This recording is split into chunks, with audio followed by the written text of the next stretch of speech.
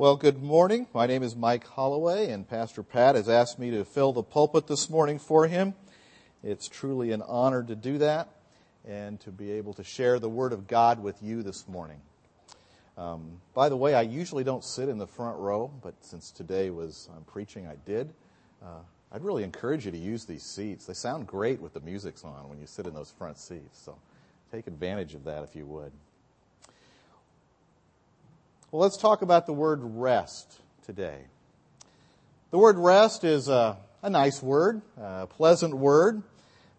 I was looking in the newspaper yesterday and I ran into the word rest a few times in advertisements for mattresses of all things, because we think rest is something we need, and we do, and it's something that revitalizes us. We think of rest oftentimes in association with a vacation. We're going to have rest and relaxation. We're going to get away from the everyday worries and cares of either work or whatever's going on in your life and take a break.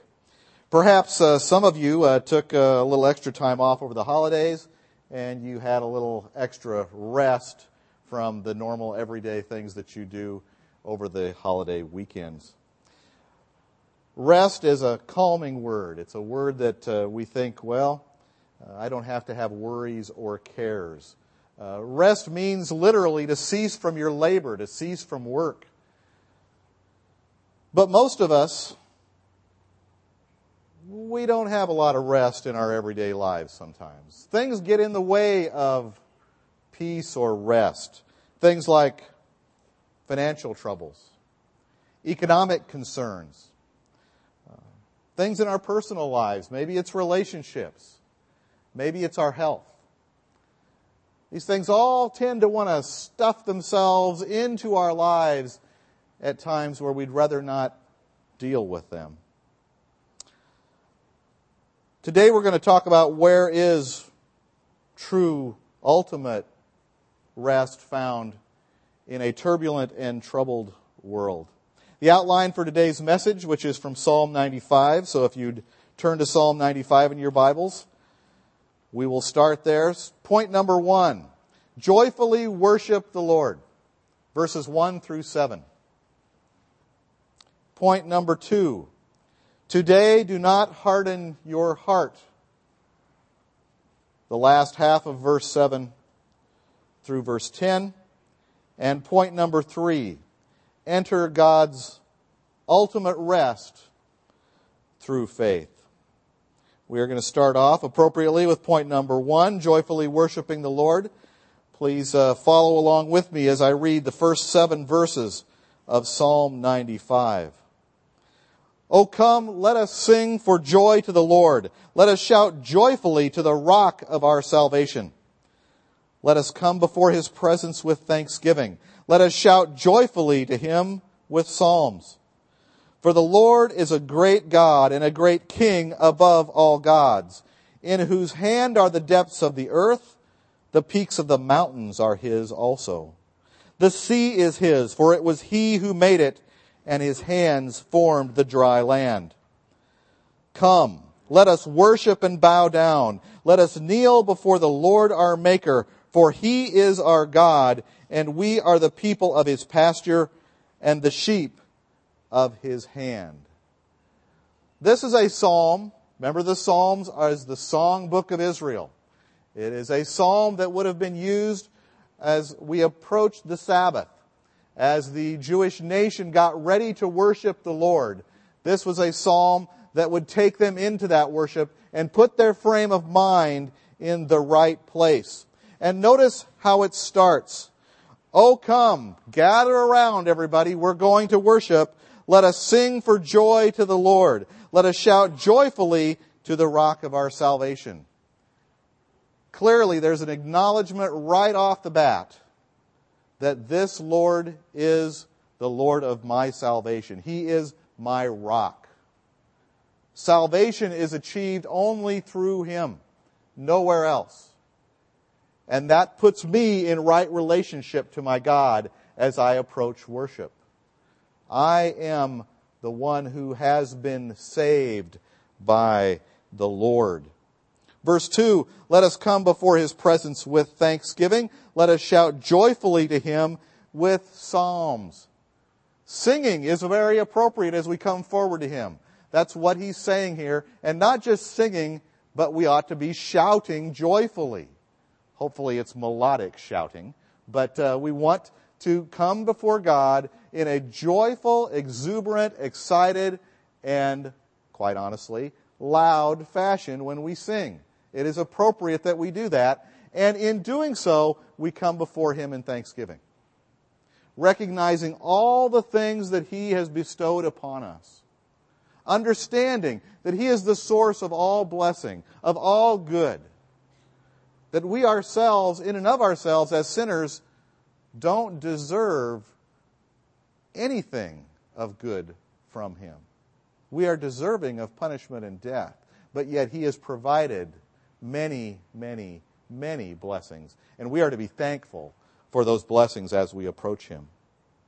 Verses 3, 4, and 5 on this psalm is a statement of God's sovereignty, that God is in control, that He made the earth, that He controls the earth.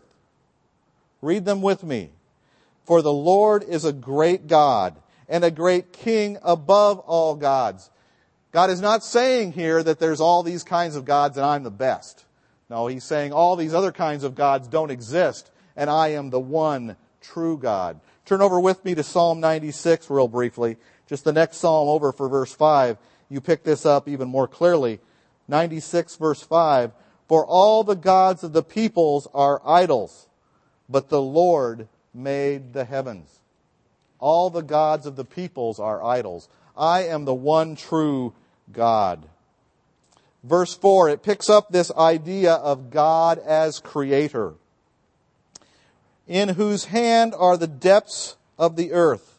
The peaks of the mountains are His also. The sea is His, for it was He who made it, and His hands formed the dry land. 2 points here. The earth is in His hand. The world is in His hands. There is a sense of immensity with our God, that He is so great, He is so far above, He is so magnificent that He can hold the universe, the world, in His hand. The other point that's being made here with this idea of His hand is, what do we generally associate our hands with? An open hand is thought of as caring, tenderness, concern. What do we do when we walk in the church door with others that we meet? Well, as men, we shake hands.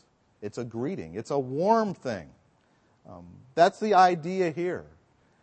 God cares for this world. The world is in His hand. He cares for it. He takes care of it. The idea that the peaks of the mountains are His, the depths of the sea, is just all-encompassing.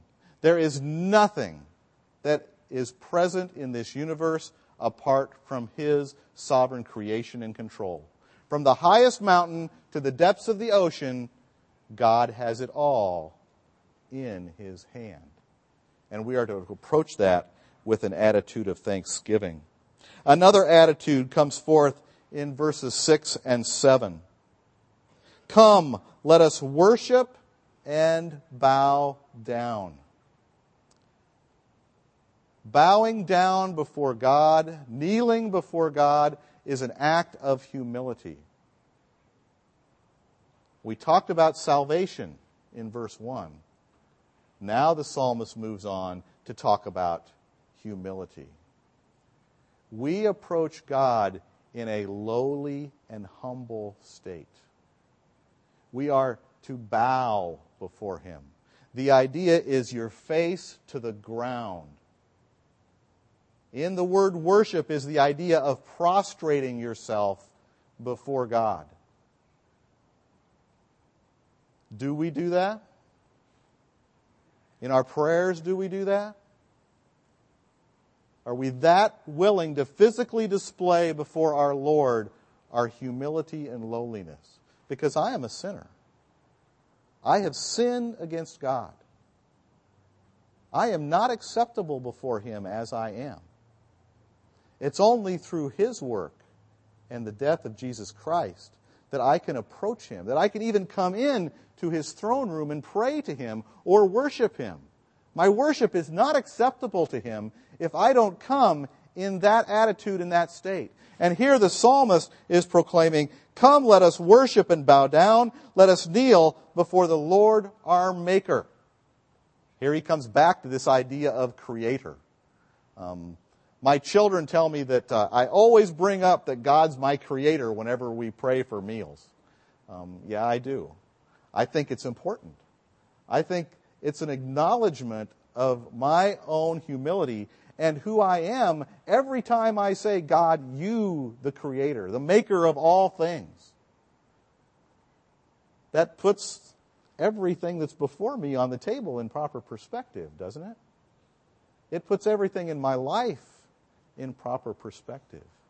He is the maker and controller of it all. And the psalmist is saying, worship Him because of that. Bow down, kneel. Verse 7, "For He is our God, and we are the people of His pasture and the sheep of His hand." Very reminiscent almost of John chapter 10 and Jesus as portrayed as the Good Shepherd in John chapter 10 here at the very end of verse 7. We are the people of His pasture. God's children are the people of His pasture. The obvious direct implication of verse 7 applies to Israel, but it also applies to all of His children through the ages. We are the people of the pasture and the sheep of His hand. Again, this idea that He is the caring shepherd. He is watching over. He is taking care. He is not a detached God. He is not an impersonal God. Rather, He is a personal God who cares, who is involved. He takes care of us like a shepherd does his sheep. So the very first part of this psalm is all involved in getting ready to worship the Lord. In proclaiming who He is our rock, He is our salvation. We are to be thankful to Him. We are to bow before Him in acknowledgement of our sin and the fact that He is the Creator of all things. Nothing exists apart from Him. Well, that's all a nice positive message, pretty much. We can all say that's great. And in many churches, we would stop right there. We wouldn't go on to the rest of this psalm, because the rest of this psalm is a warning. The first part of this psalm sets the stage for what is to come. The first part of this psalm tells us how great our God is, why He deserves to be worshipped, what our attitude in worship ought to be. But now, as we come to the second part of this psalm, things change dramatically. The tone changes. Even notice that the voice changes. The psalmist is talking about God in the first 6.5 verses. You will see God talking directly to His people in the last 4.5 verses. Follow along with me as I pick up in the second half of verse 7 through the end of the chapter. Today, if you would hear His voice. The psalmist is calling to the people. Today, if you would hear His voice. Verse 8, do not harden your hearts as at Meribah, as in the day of Massah in the wilderness, when your fathers tested me. They tried me, though they had seen my work. For 40 years I loathed that generation and said, they are a people who err in their heart, and they do not know my ways. Therefore I swore in my anger, truly they shall not enter my rest. That's pretty severe. That's pretty tough. You mean this God that we just talked about as Savior, this God that we just talked about as Maker, this God that we talked about with the world in his hand and caring for his sheep, talks like this? Yes, he does. Yes, he does. Now, for the Jews of this day, this psalm was probably written around the time of David. About 450, 500 years before that are the events that it's talking about in the last half of the psalm. The Jews of this day would have been very familiar. They would have been drenched in the details of what the psalmist is talking about. We, however, from our 21st century perspective, are not quite so up to speed with what the psalmist is talking about from the book of Exodus. So let's turn back there. Turn back with me to Exodus chapter 15. Exodus is the second book in your Bible. If you go all the way to the front, you'll find Genesis. And let's then go to Exodus chapter 15. Let's get familiar with what the psalmist is talking about.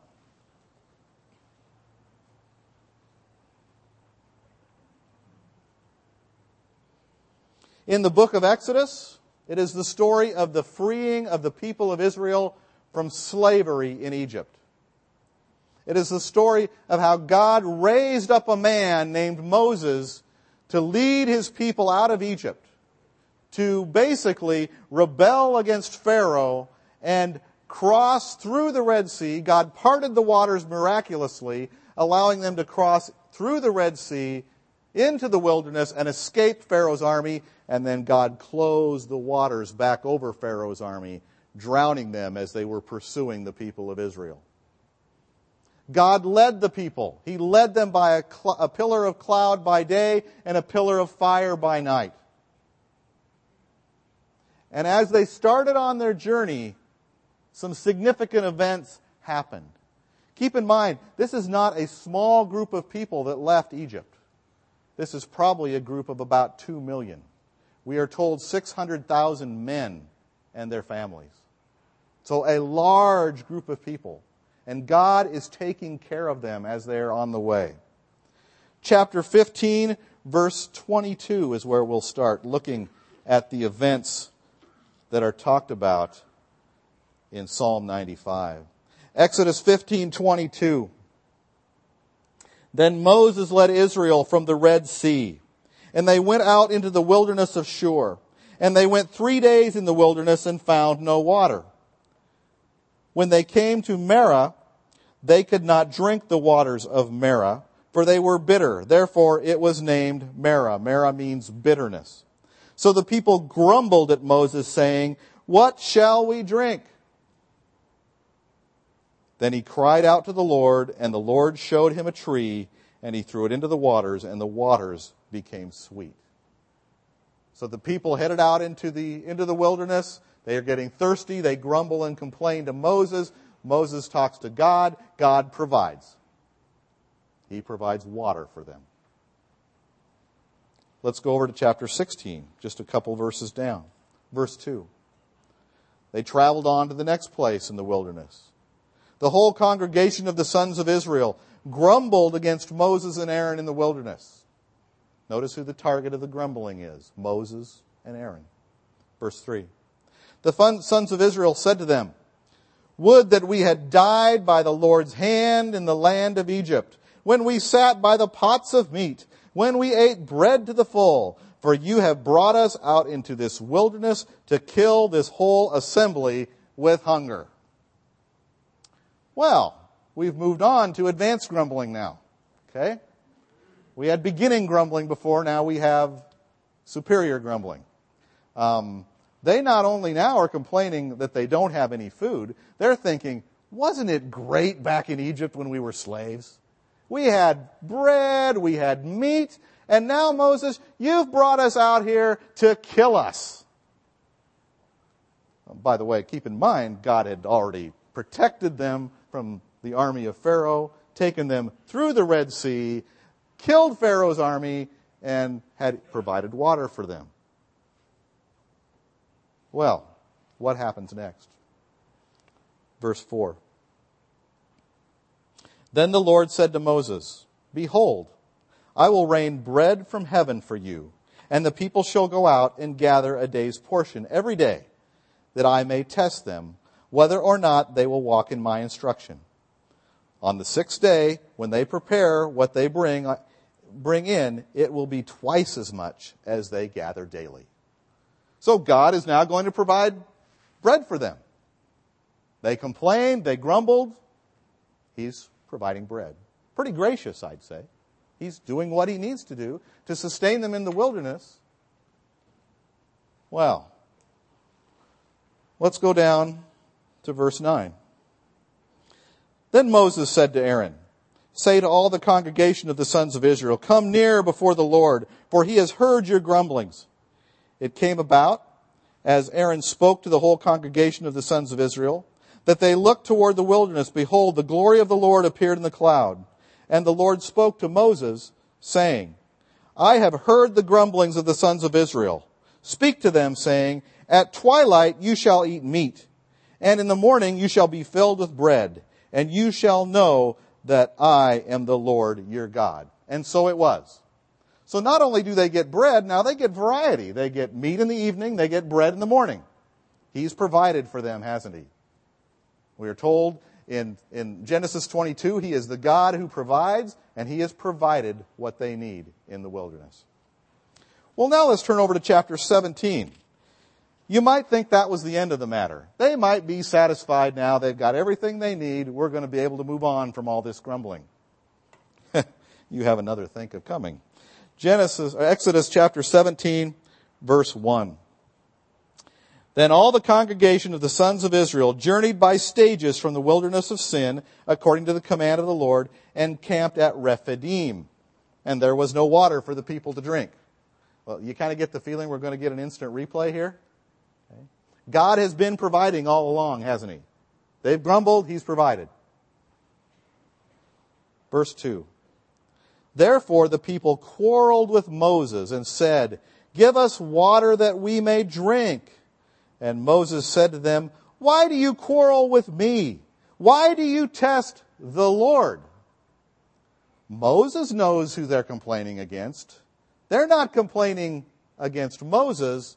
They're complaining against God and his provision. Verse 3. But the people thirsted there for water, and they grumbled against Moses and said, why now have you brought us up from Egypt to kill us and our children and our livestock with thirst? Here comes that refrain again, all right? Instant replay. Verse 5. Let's stop in verse 4. So Moses cried out to the Lord, saying, what shall I do to this people? A little more, and they will stone me. This crowd, this mob, is on the verge of executing Moses for leading them into the wilderness. They have not only got to the place where they've repeated this once, they've now repeated it again. We're going to die out here, and God, it's all your fault. Who are they trusting in? Are they trusting God to provide? Has he given them good reason to trust him? Hasn't he provided nearly everything they need? Yes, he has provided everything they need. Now, he might not have provided everything they want, but he provided everything they need. They have shelter, they have food, they have water. He's taken care of them. Well, verse 5. Then the Lord said to Moses, pass before the people, and take with you some of the elders of Israel, and take in your hand your staff with which you struck the Nile, and go. Behold, I will stand before you there on the rock at Horeb, and you shall strike the rock, and water will come out of it, that the people may drink. And Moses did so in the sight of the elders of Israel. He named the place Massah and Meribah because of the quarrel of the sons of Israel, and because they tested the Lord, saying, is the Lord among us or not? See, they were really testing God.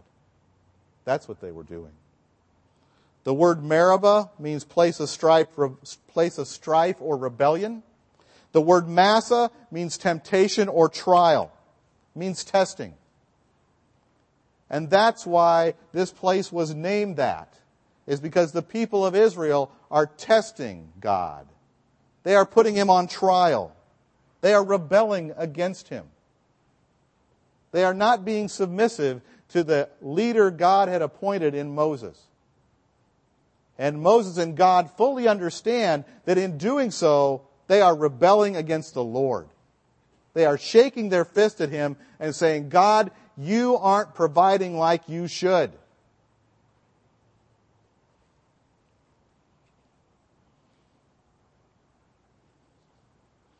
Let's turn back to Psalm 95.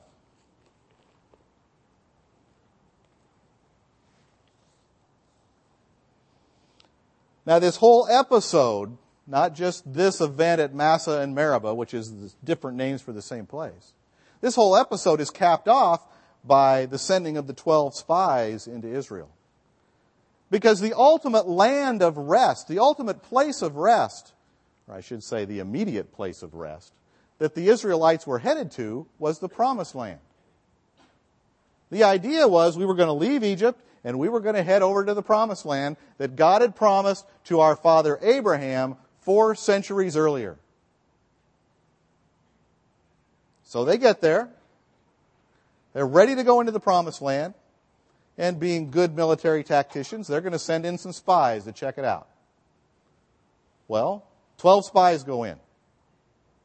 What do they find? They find a land flowing with milk and honey. A beautiful place. Where instead of picking up the manna and the quail every morning and evening, they would be able to live off the fruit of this land. But 10 of the spies come back and they say, you know, those people in there, they're really big. And they look really tough. And they've got fortified cities. There's no way we can take that. 2 of the spies, on the other hand, Joshua and Caleb, come back and say, yep, that land flows with milk and honey. Yep, those people in there, they're really big. Yeah, they got fortified cities. But we've got the Lord. And he can defeat them all. Well, who do you think these grumbling Israelites followed after? The 10 or the 2? The 10. You know the story. They chose to wander around the wilderness rather than go into the land. I used to teach children's church quite frequently. And we'd always come up with this lesson about once a year. And I remember one particular year, it was a nice warm day outside. I took them all out to the parking lot. We were at the West Side Community Education Center then. Took all the kids out at the parking lot. Believe me, we don't have nearly the number of kids then as you do now. And we go out there and we marched around the parking lot. And I had the kids march around and we would chant, I'm tired, I'm thirsty, I'm hungry, I want to go back to Egypt. And we'd do this for, a good 10 or 15 minutes. Kids loved it. They got to be outside. It was a relatively decent day. But I was trying to pound home with those kids that these Israelites didn't want to go to the place of rest that God had prepared for them, and instead they chose to rebel against God. They would rather have gone back to slavery because they accused God of wanting to kill them in the desert. Remember their question at the end of verse 7, Exodus 17? Is the Lord with us or not? Is the Lord with us or not? What kind of question is that for the people of God to be saying? After all God had done, is the Lord with us or not? Now, I'm old enough, back in the 70s, there was a nice big cover page on Time magazine. Is God dead, was the question. Is God dead? Isn't that really the same question these Israelites were asking? Is this God that led us out of Egypt, is he really God, or is he no God at all? Is he here or is he gone? Well, he'd made it pretty clear. He was taking care of them, but they wanted none of it. Turn back with me to Psalm 95. Turn back with me to Psalm 95. Let's read that once again, now that we know the background.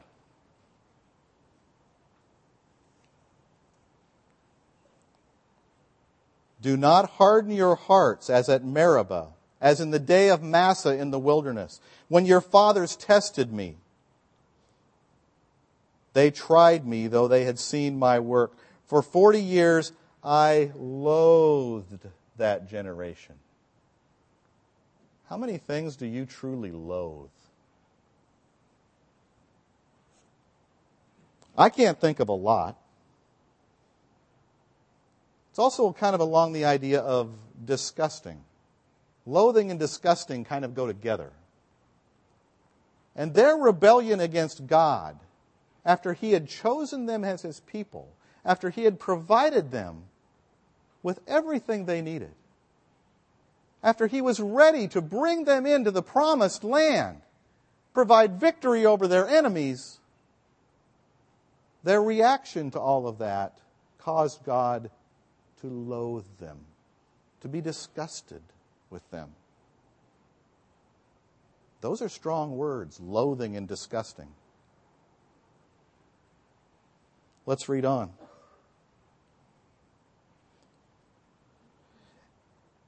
For 40 years I loathed that generation and said they are a people who err in their heart, and they do not know my ways.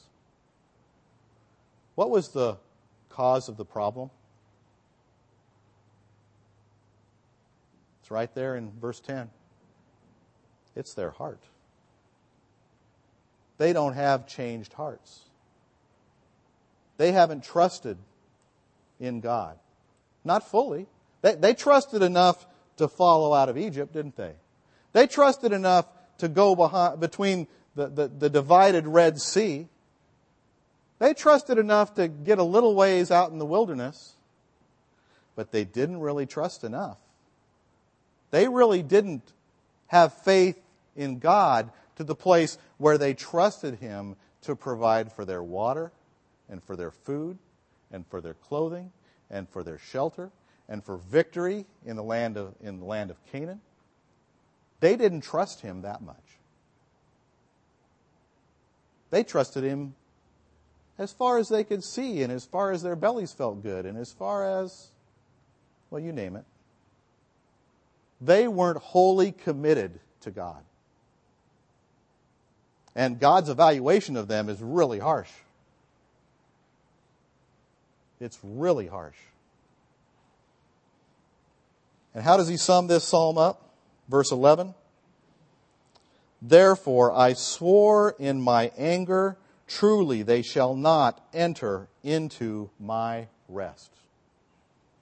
I swore in my anger. Now the immediate fulfillment of this is the promised land, the land of Canaan that He had promised to move them into. But the ultimate fulfillment of this, ultimate rest or ultimate salvation, spending eternity with the Lord and in His care, in His abode in heaven, is ultimately in view. How do we know that? Well, fortunately, Hebrews chapter 3 provides us a really convenient and wonderful interpretation of Psalm 95. Turn there with me. Turn to the book of Hebrews, towards the back of your Bible. If you've got to Revelation, you're too far. Just start backing up. You'll run into Hebrews pretty soon. Hebrews chapter 3. The best interpreter of Scripture is Scripture.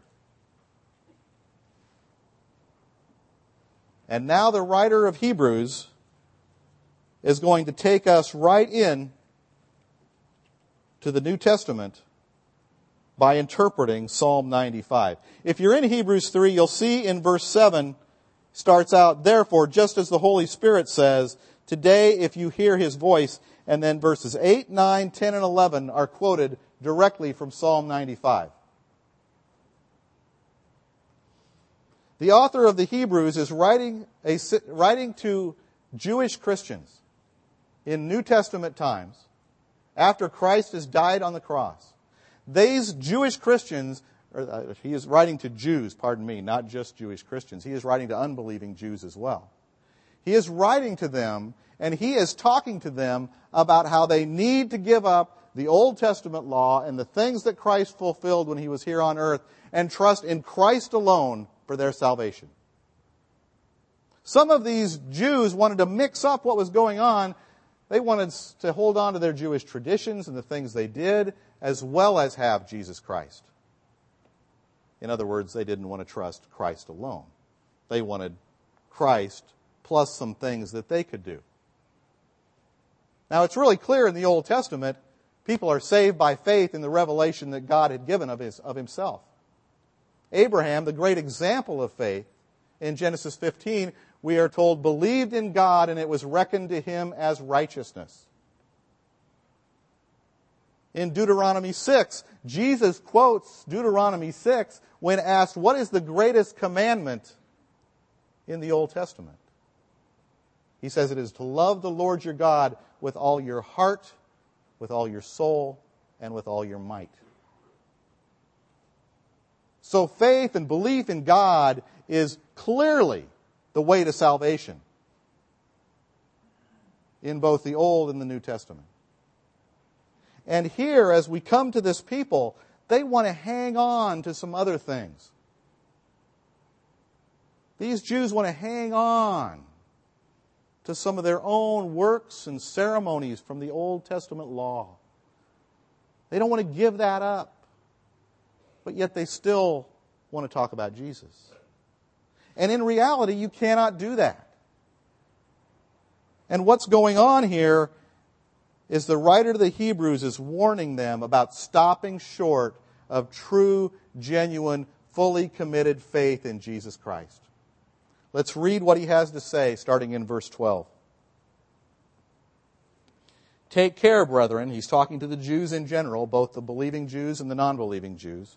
Take care, brethren, that there not be in any one of you an evil, unbelieving heart that falls away from the living God. But encourage one another day after day, as long as it is still called today, so that none of you will be hardened by the deceitfulness of sin. For we have become partakers of Christ if we hold fast the beginning of our assurance firm until the end. While it is said, today if you hear his voice, do not harden your hearts as when they provoked me. For who provoked him when they had heard? Indeed, did not all those who came out of Egypt led by Moses? And with whom was he angry for 40 years? Was it not with those who sinned, whose bodies fell in the wilderness?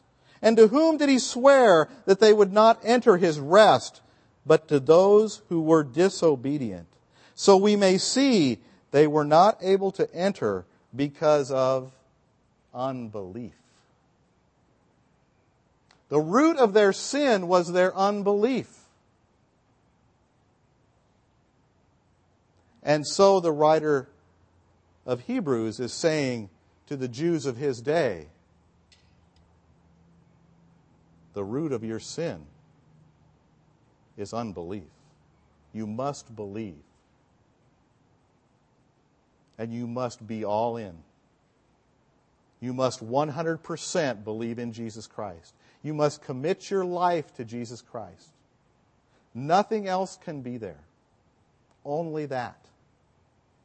Only that.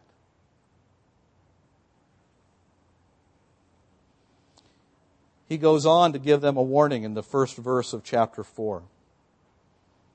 In light of all this, the word therefore starts out, verse 1. Therefore, in light of all this, let us fear if while a promise remains of entering his rest, any one of you may seem to have come short of it. His fear is that these Jews have heard the gospel. They understand that they are sinners. They understand that Jesus Christ paid the price for their sin on the cross. They understand the call to believe in Christ. And while they understand it, they haven't made the jump. They haven't made the commitment. They've stopped short of what needs to be done. An illustration might be a man on top of a 10-story building. The fire's raging down below him. The firemen have prepared a net down below. The net's there. Everything's set to go. All he's got to do is jump. but it's a long ways down. He's never been 100+ feet off the ground before and told to jump. Everything's there. He just has to jump to save his life. But he can't get off of that because he doesn't really know whether he'll make it or not.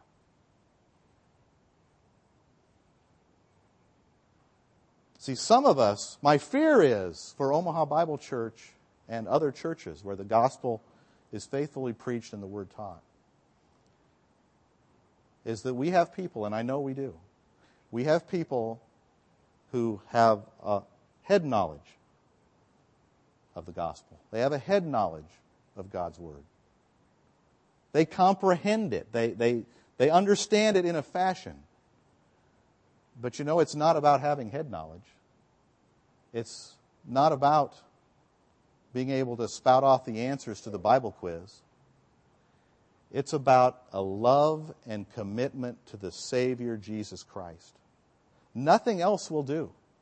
And it has to be a full commitment to Jesus Christ. Not half, not a little bit, but all. Let's see what Jesus has to say about this. Turn with me to Matthew chapter 10. This is nothing new. Christ spoke about it. Matthew chapter 10, verse 37.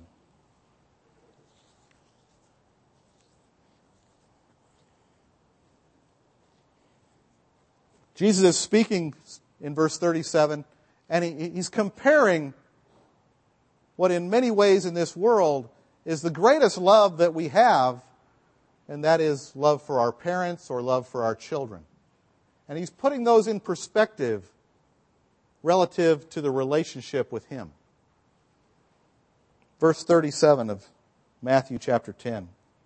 He who loves father or mother more than me is not worthy of me. And he who loves son or daughter more than me is not worthy of me. And he who does not take his cross and follow after me is not worthy of me. He who has found his life will lose it, and he who has lost his life for my sake will find it.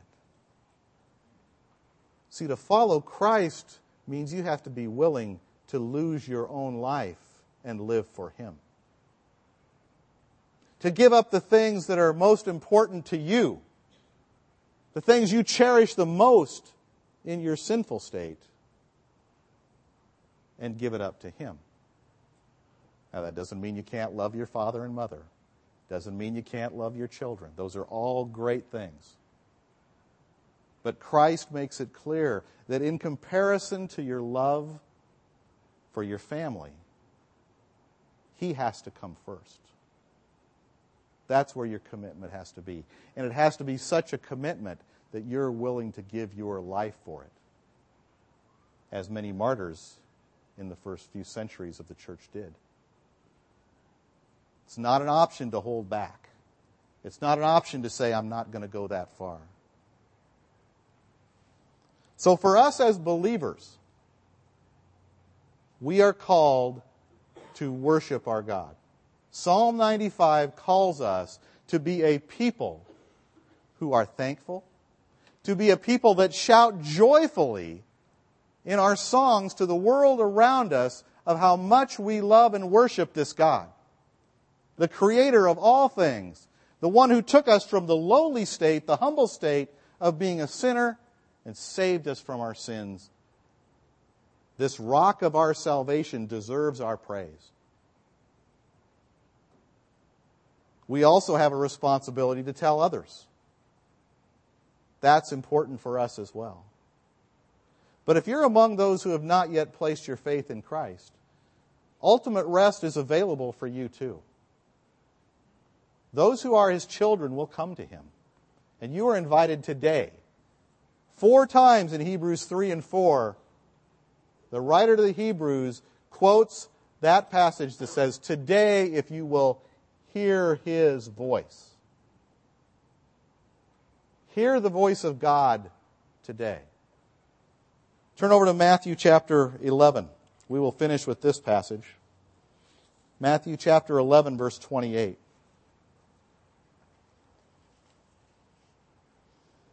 Here is Jesus' invitation to rest.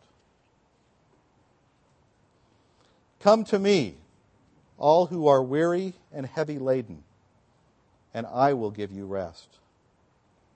Take my yoke upon you and learn from me, for I am gentle and humble in heart, and you will find rest for your souls. My yoke is easy, and my burden is light. That doesn't mean God's going to make you rich. It doesn't mean you're always going to be healthy.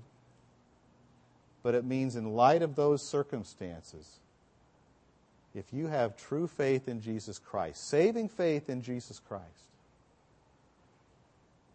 you can handle all those things in light of where your ultimate rest will be.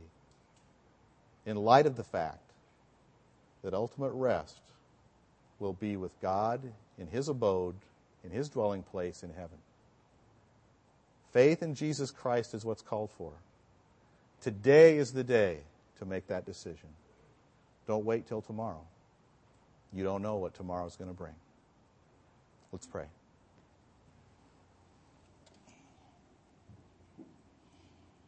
Almighty God and Father, the Creator of all things, you are truly a magnificent God. You are the God who provides. We are so thankful, Father, for your provision for us in so many ways, and in ways we don't even see or understand.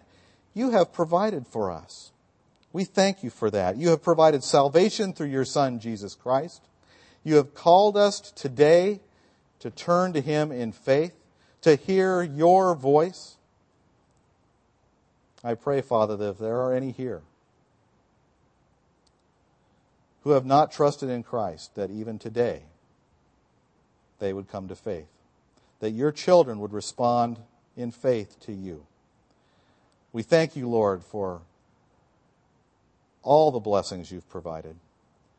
We humbly come before you now and worship you both in song and in word. In Jesus' name I pray. Amen.